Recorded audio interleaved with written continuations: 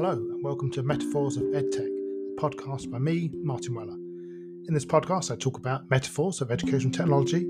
There's an accompanying book published by Athabasca University Press, which you can check out. It's free to download or you can buy the print copy. And in each episode notes I'll put links to interesting articles or things that are relevant, so check those out. Now, on with the episode.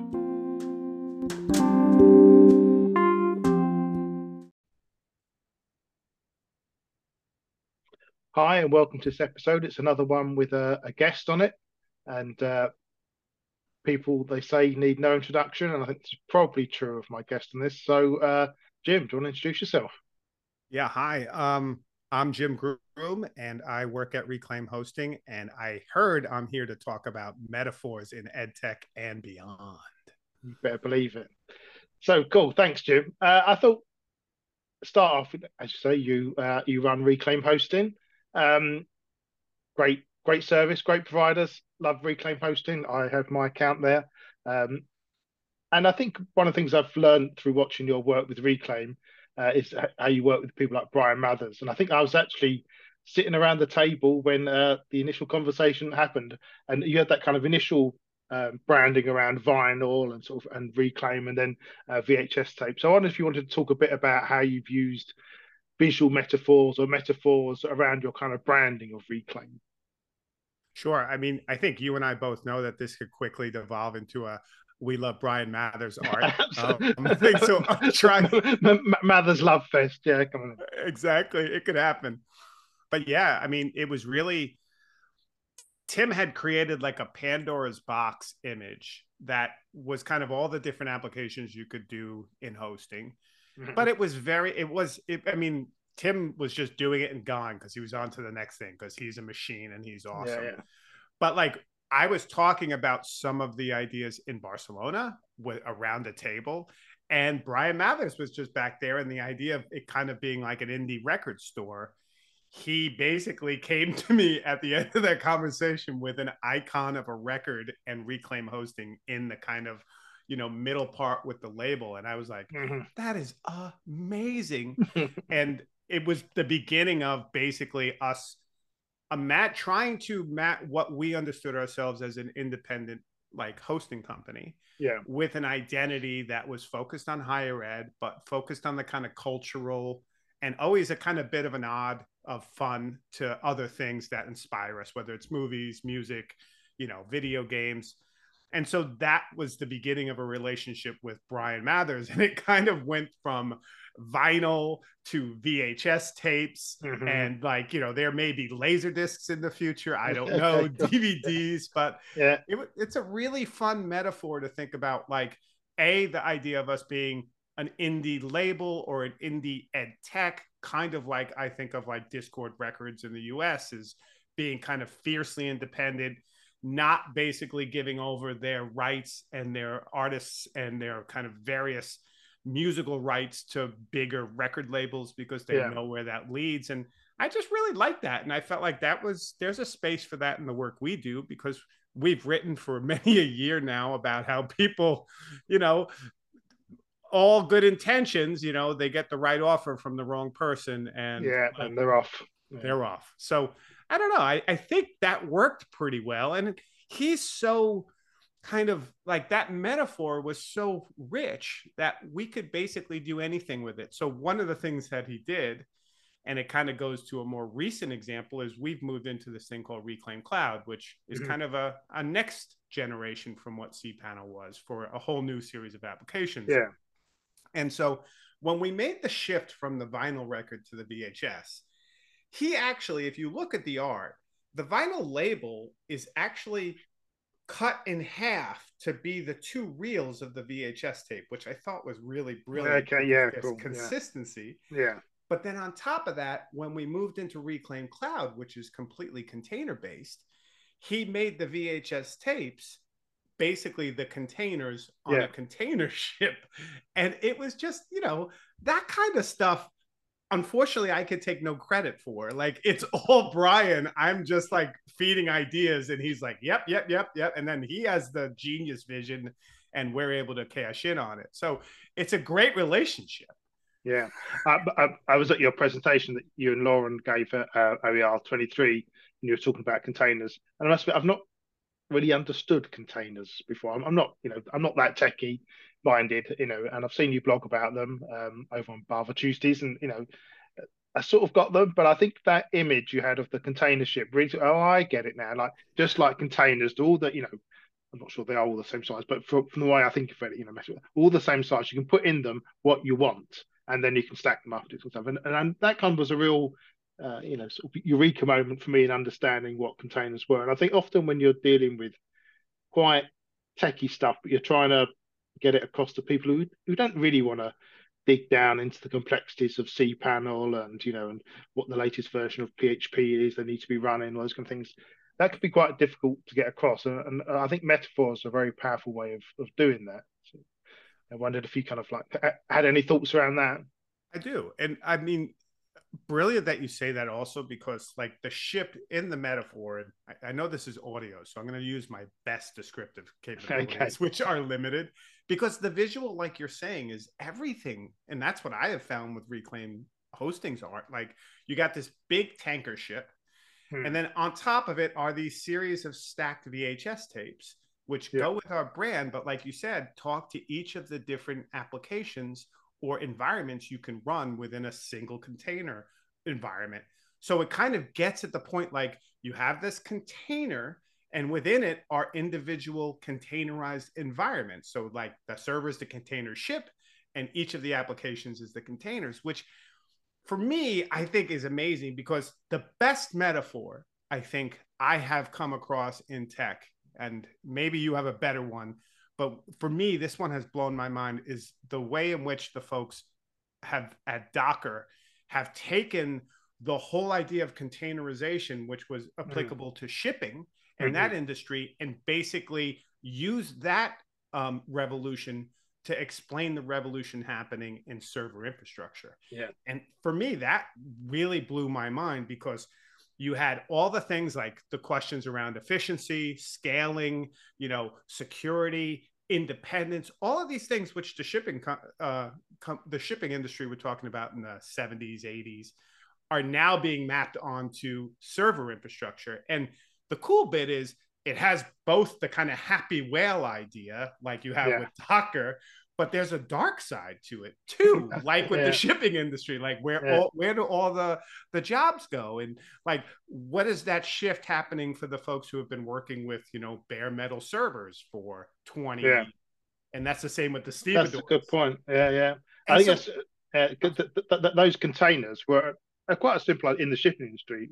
It's like what a simple idea. Why would we do this before? Like I said, they completely revolutionized the industry. It's like suddenly it didn't matter what you were shipping, stick it in a container, or if you don't fill up a container, someone else will come in and yeah. have part of your container, and then we just everything was standardized, throughout the world, and the ship standardized, and it just completely changed that industry. And the having that then applied to servers, and you think, oh, okay, I get that now. I see how that works. Yeah, yeah, And that's really it's smart. brilliant, right? Like, Yeah, yeah. and then here's a cool thing, and you're going to appreciate this, because like you, I come from like a literary background. Hmm. So in preparation for this meeting, because I take everything Martin Weller does very seriously, That's the way to go. Yeah. I did some of that research, and the name of the Docker whale is Moby Doc, Okay, really. based on Moby Dick. I didn't know that. It's cool. And so I was like, oh, that's weird. And so I, did a research, and DigitalOcean has a guide where they talk about the use of nautical metaphors to explain Wow. Okay. containerization and technology, where they talk about how so many companies like MariaDB is a series of seals, MySQL is dolphins, and then how all of these different tools I like love it. isn't that great? And Kubernetes is basically like a helmsman. So that's someone who drives the ship. And Yeah. Kubernetes is a technology on top of Docker that allows you to orchestrate containers. And it's like one of the early orchestration for Docker Swarm that didn't work out was called Shipyard. So that Right. whole image Yeah. where you take the containers and move them places.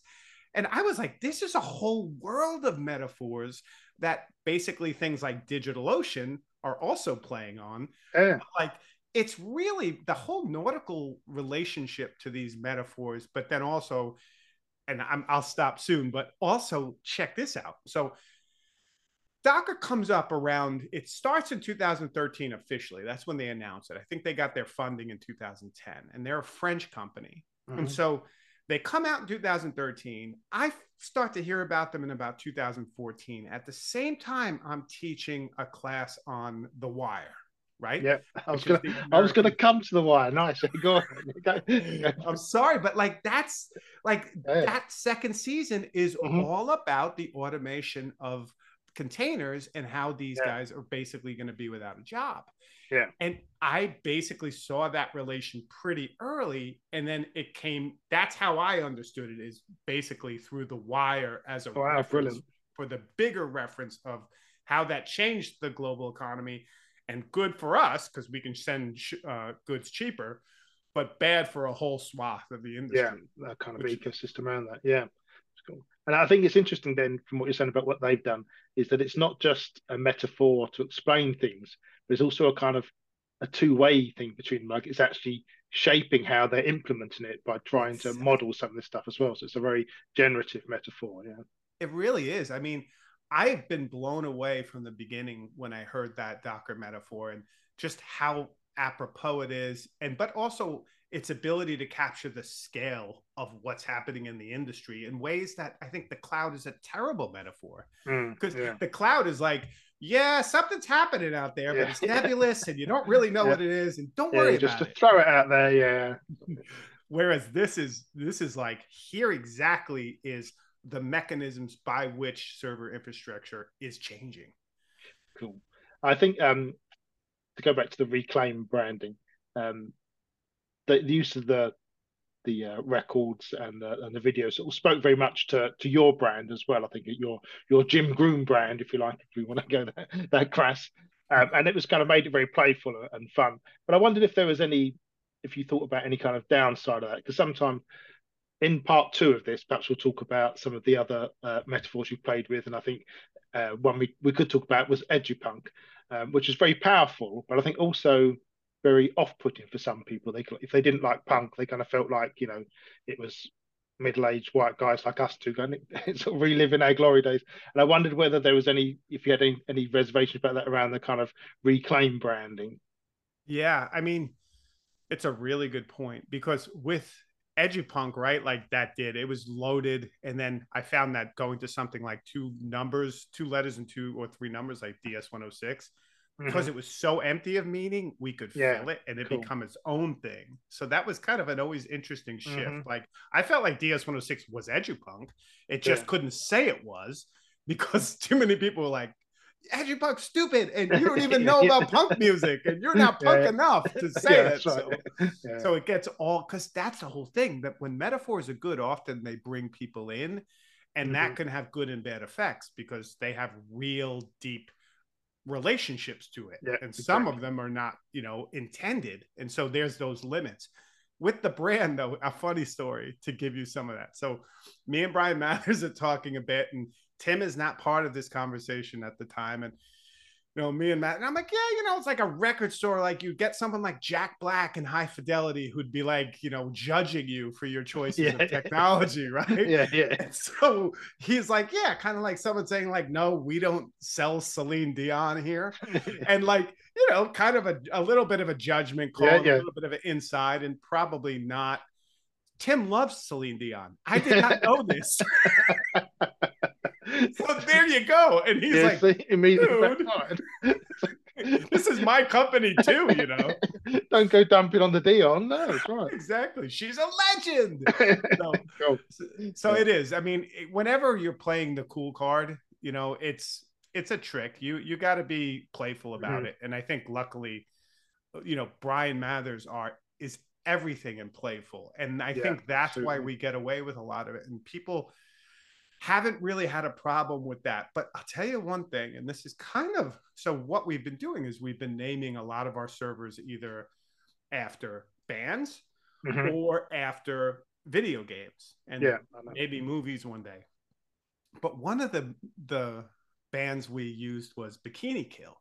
Yes, I remember this. Yeah, yeah. And then someone was like, I find that offensive. And I found myself in the odd position of trying to explain like Well, actually, it's a Yeah, band, not a military experiment yeah, by the U.S. in the other yeah, side of the world. So it can get tricky, if yeah. you're If it not. requires kind of inside, Yeah. knowledge, yeah. So that's the thing. But luckily, it really, in terms of the Reclaim branding, in terms of hosting companies, I think people come to our website and they're like, "Wow, like there's Yeah, not a picture of a absolutely. server."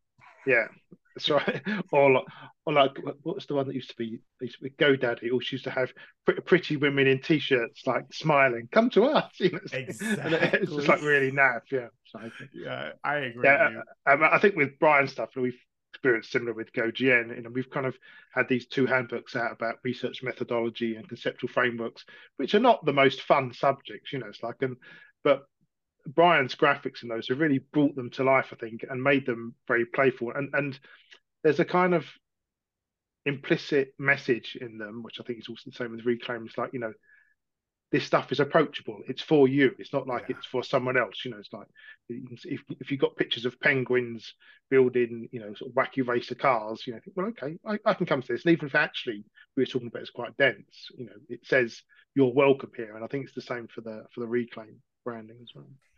I was thinking about this, Martin, too. And like, I think and I hear Brian Lamb in the back of my head saying it's not a movement, but every movement or everything often has an aesthetic. And I Hmm. just think, like, for me, like, that was what Brian Mathers, and I think it's been amazing to see other people in the community more broadly work with him, because I think that sense of an art frame to what we're doing, and that sense of Hmm. there's a playful inviting what you're saying, like, in for the work we're doing, is so, like, I think that's where so many technologies and so many universities and so many courses miss it. Yeah, Like, absolutely. Yeah, yeah. miss it. Just the driest thing you can get. It's like, okay, this might be interesting, but whew, it's like, anyway. So, um, thanks. I've really enjoyed talking about the Reclaim branding and metaphors. So, perhaps in the second half, I thought we might explore some of your metaphors you've used on your blog in particular. We're both big fans of 80s horror films. Maybe we can go down Yes, that path. So, good. We'll I'd rejoin you love for the to. second part.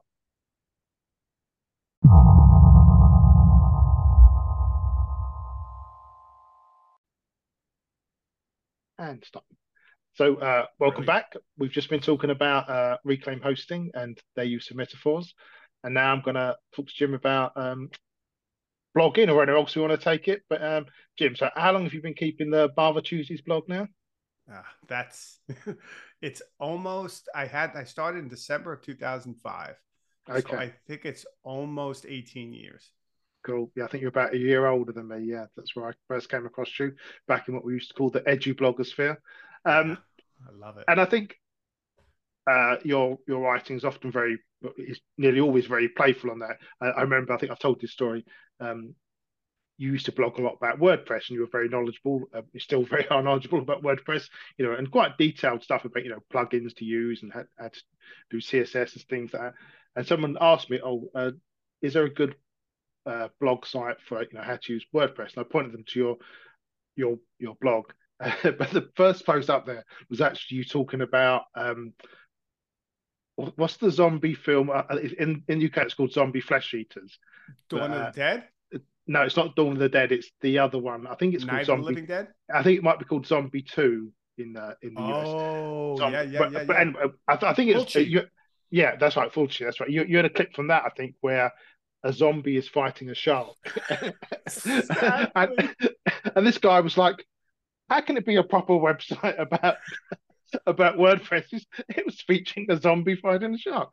And I think that that wasn't. I don't know if you're using it as a metaphor, but I think that kind of mixing up of everything is typical of your blog, and I think mine to a degree too. And I think as part of that, we tend to use metaphors to kind of bridge these gaps, both for ourselves between our interests, but also I think to kind of try and see something new. So I wondered if there was a particular metaphor you wanted to pull from the Barber archives.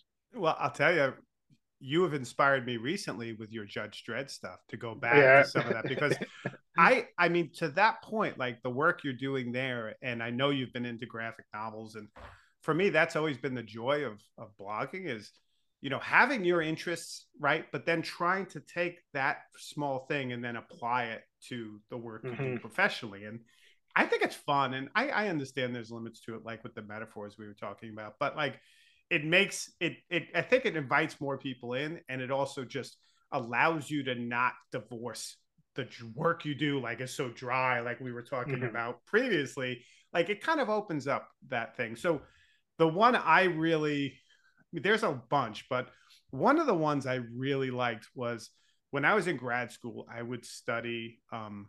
I was actually studying early American literature, but I found myself in these films classes all the time writing about film. And that's why I Yeah. probably never finished my PhD because I should have done film, but I didn't. But I was in this and we were talking about like New York City films. And I grew up in Long Island and we used to go Hmm. into Manhattan in the 80s.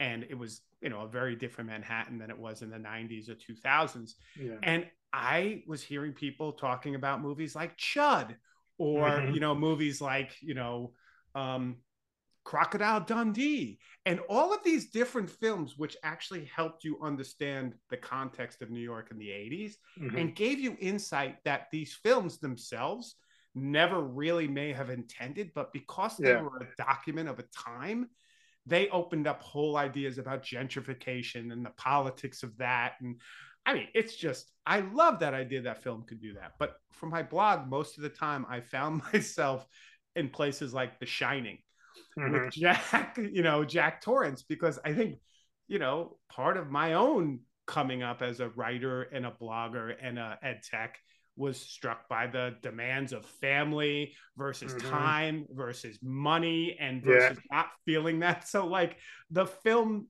The Shining of all things, became for me one of my touch points of fun and doing the work and no play, but also trying to understand like where Jack Torrance is in the maze and it with his family Yeah. versus this idea of doing the work, but he doesn't do any work. His wife does all the work. Yeah. Yeah. So it almost became more than a metaphor, an analog of my personal life with these films. And I kind of in some ways like would write through that stuff. Like when I was revisiting a lot of these 80s movies, I would write through that. But probably the coolest series of movies that I kind of come back to again and again is the zombie films, right? Yeah. And you and I were going to do something where we tried to compare the idea of zombies and what was happening with zombie movies to what's happening in ed tech, That's right. Yeah. And right? that's a pretty rich vein, I think, there. That's right. Yeah. Absolutely. And we were right when the zombie stuff was blowing up.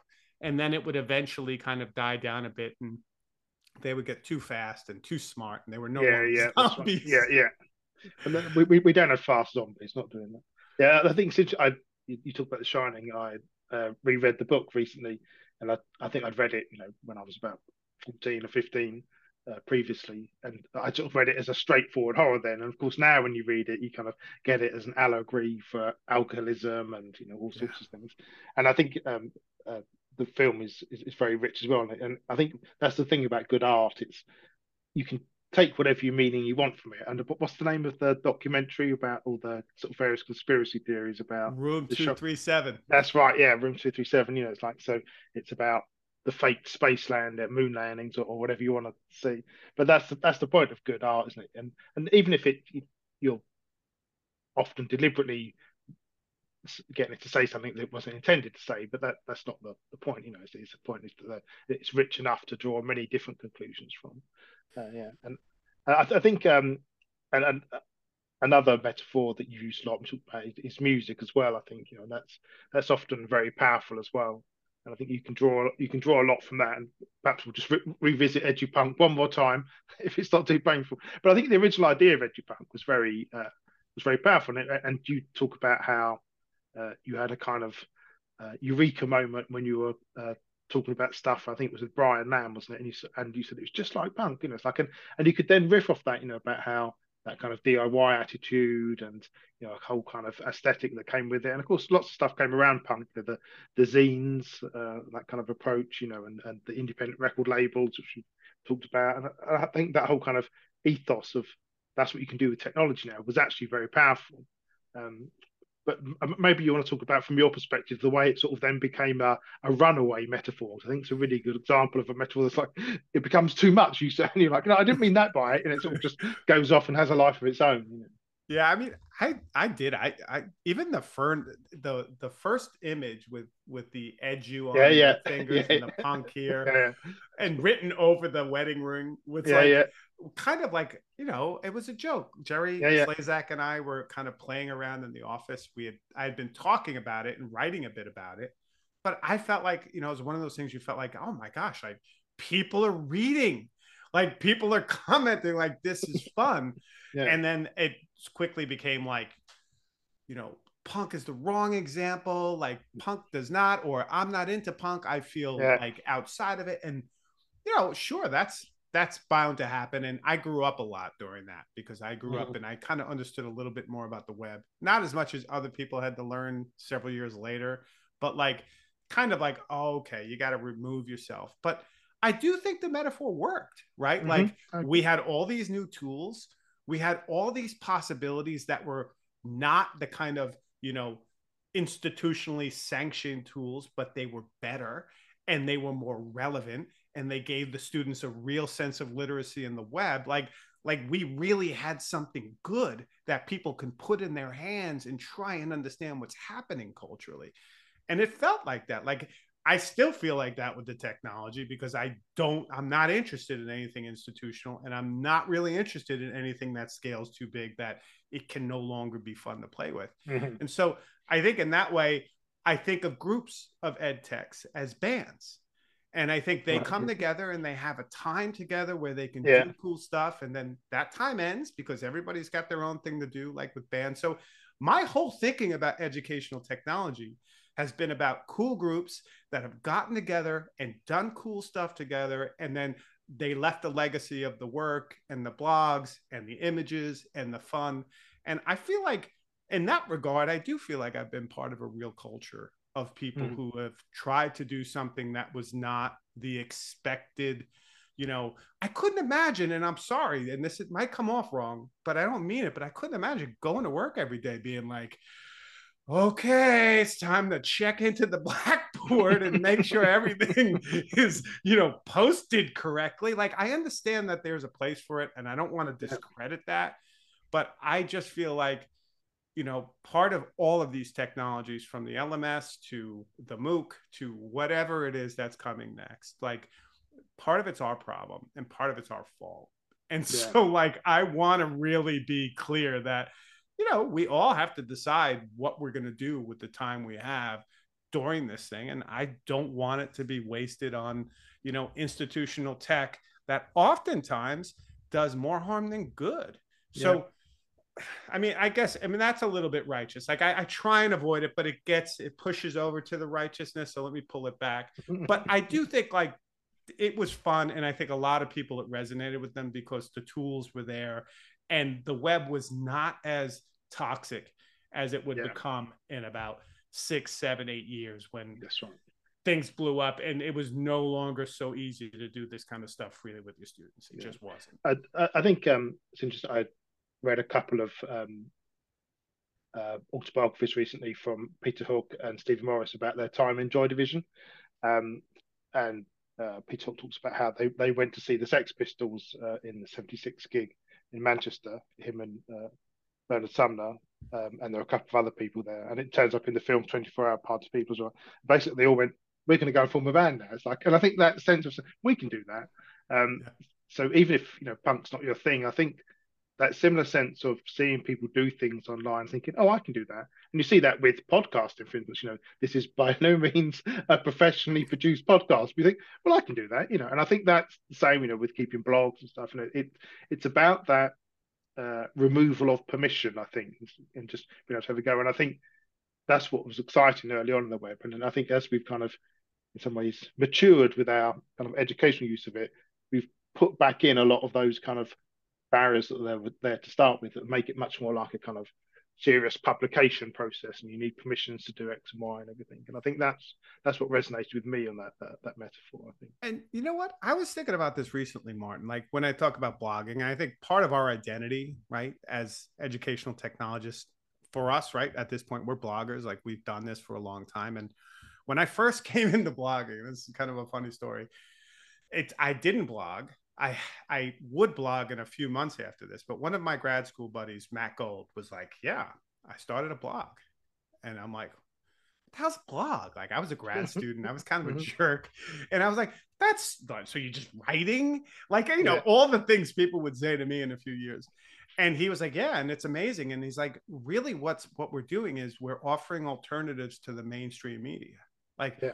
there was like a logic in 2003, 2004, where they're like, the mainstream media has given us this for too long. We're going to take back the means of production and we're going to offer news stories. And these people thought of themselves as like local, like independent journalists that were Mm. writing alternatively to what. And I was like, it's so crazy. And I believed that in a few months. And then when we ed tech, like I took it on in that small role, but then not really mainstream media, but just, different narrations of my work. But think about that in 2003, 2004 to like 2015, 16, Yeah. when like everybody's off the blog, like social media is mainstream media. Yeah. And like that whole co-option process, because when you said the Sex Pistols, it made me think of it, like the whole process in which the co-option is real. And there are some people, and I was reading PJ Harvey recently, an article in 1995, right before she broke out in LA at the Mayan Theater, was a kind of, and she's like, the interviewer was asking her about success. And she was like, well, I don't know if I'll measure success the same way as U2 and Bono. I'll probably measure my success about whether I've kept my integrity and consistency around what I feel like I want to do artistically throughout my career. Yeah. And I was like, here's a 22-year-old, like, powerful. Yeah. like just knowing what success meant for her and what her artistic career. She was not inspired by money. She didn't want to be in the big city and part of the scene, but she wanted to produce like consistent, authentic art. And I was like, yeah, right. Like that is awesome. That's And right. I want to do that. Like I would like that to be a small, stupid legacy here in ed tech, but like, I don't want to at some point be like, well, and we see it with stars all the time. Like talk about movies. It's like, did you have to do that role? Like, Yeah. Jack Nicholson, did you have to do As Good as It Gets? Like, did you Yeah. have to go there? Like, you're Jack Nicholson. Yeah. You don't have to do the Marvel movies. You can say no to them. Yeah. Yeah. Exactly. Yeah. Like, you don't have to. And it's funny. Like, I read that recently. I mean, literally the other day. And it struck me like that's a very simple idea. And the co-option, though, is so strong. And the sense of us to be these thought leaders or to be taking what you have and the small following you have and use it as a bat to beat other people up with is, I don't know. I run the other way from that. Yeah. See too many of those, but we won't name names. So Absolutely not. No, that's just about you, actually. okay. Fair enough. Cool. Well, it's been great having you on. Thanks, Jim. Thank you. And I was going to go down the Doctor Oblivion route for Oh, metaphors, Videodrome. I didn't but even go that way. I thought I won't make you revisit it, but maybe I'll put a link to some of that stuff in the show notes. You want to So make the story a little bit longer and talk about Videodrome? okay, let's do Videodrome. Let's do I didn't even Videodrome. think of that, right? Okay. But like let's think, because I mean, I don't know about you. I don't really have much of a memory anymore. But like if you think about Videodrome for a second and DS-106 and the Summer of Oblivion is what we called it. That's right. The whole idea, the craziness of Cronenberg was he was a student of McLuhan. And so he took a graduate student with a class with McLuhan where they would talk about media. And and so like he was like basically Dr. Oblivion was McLuhan.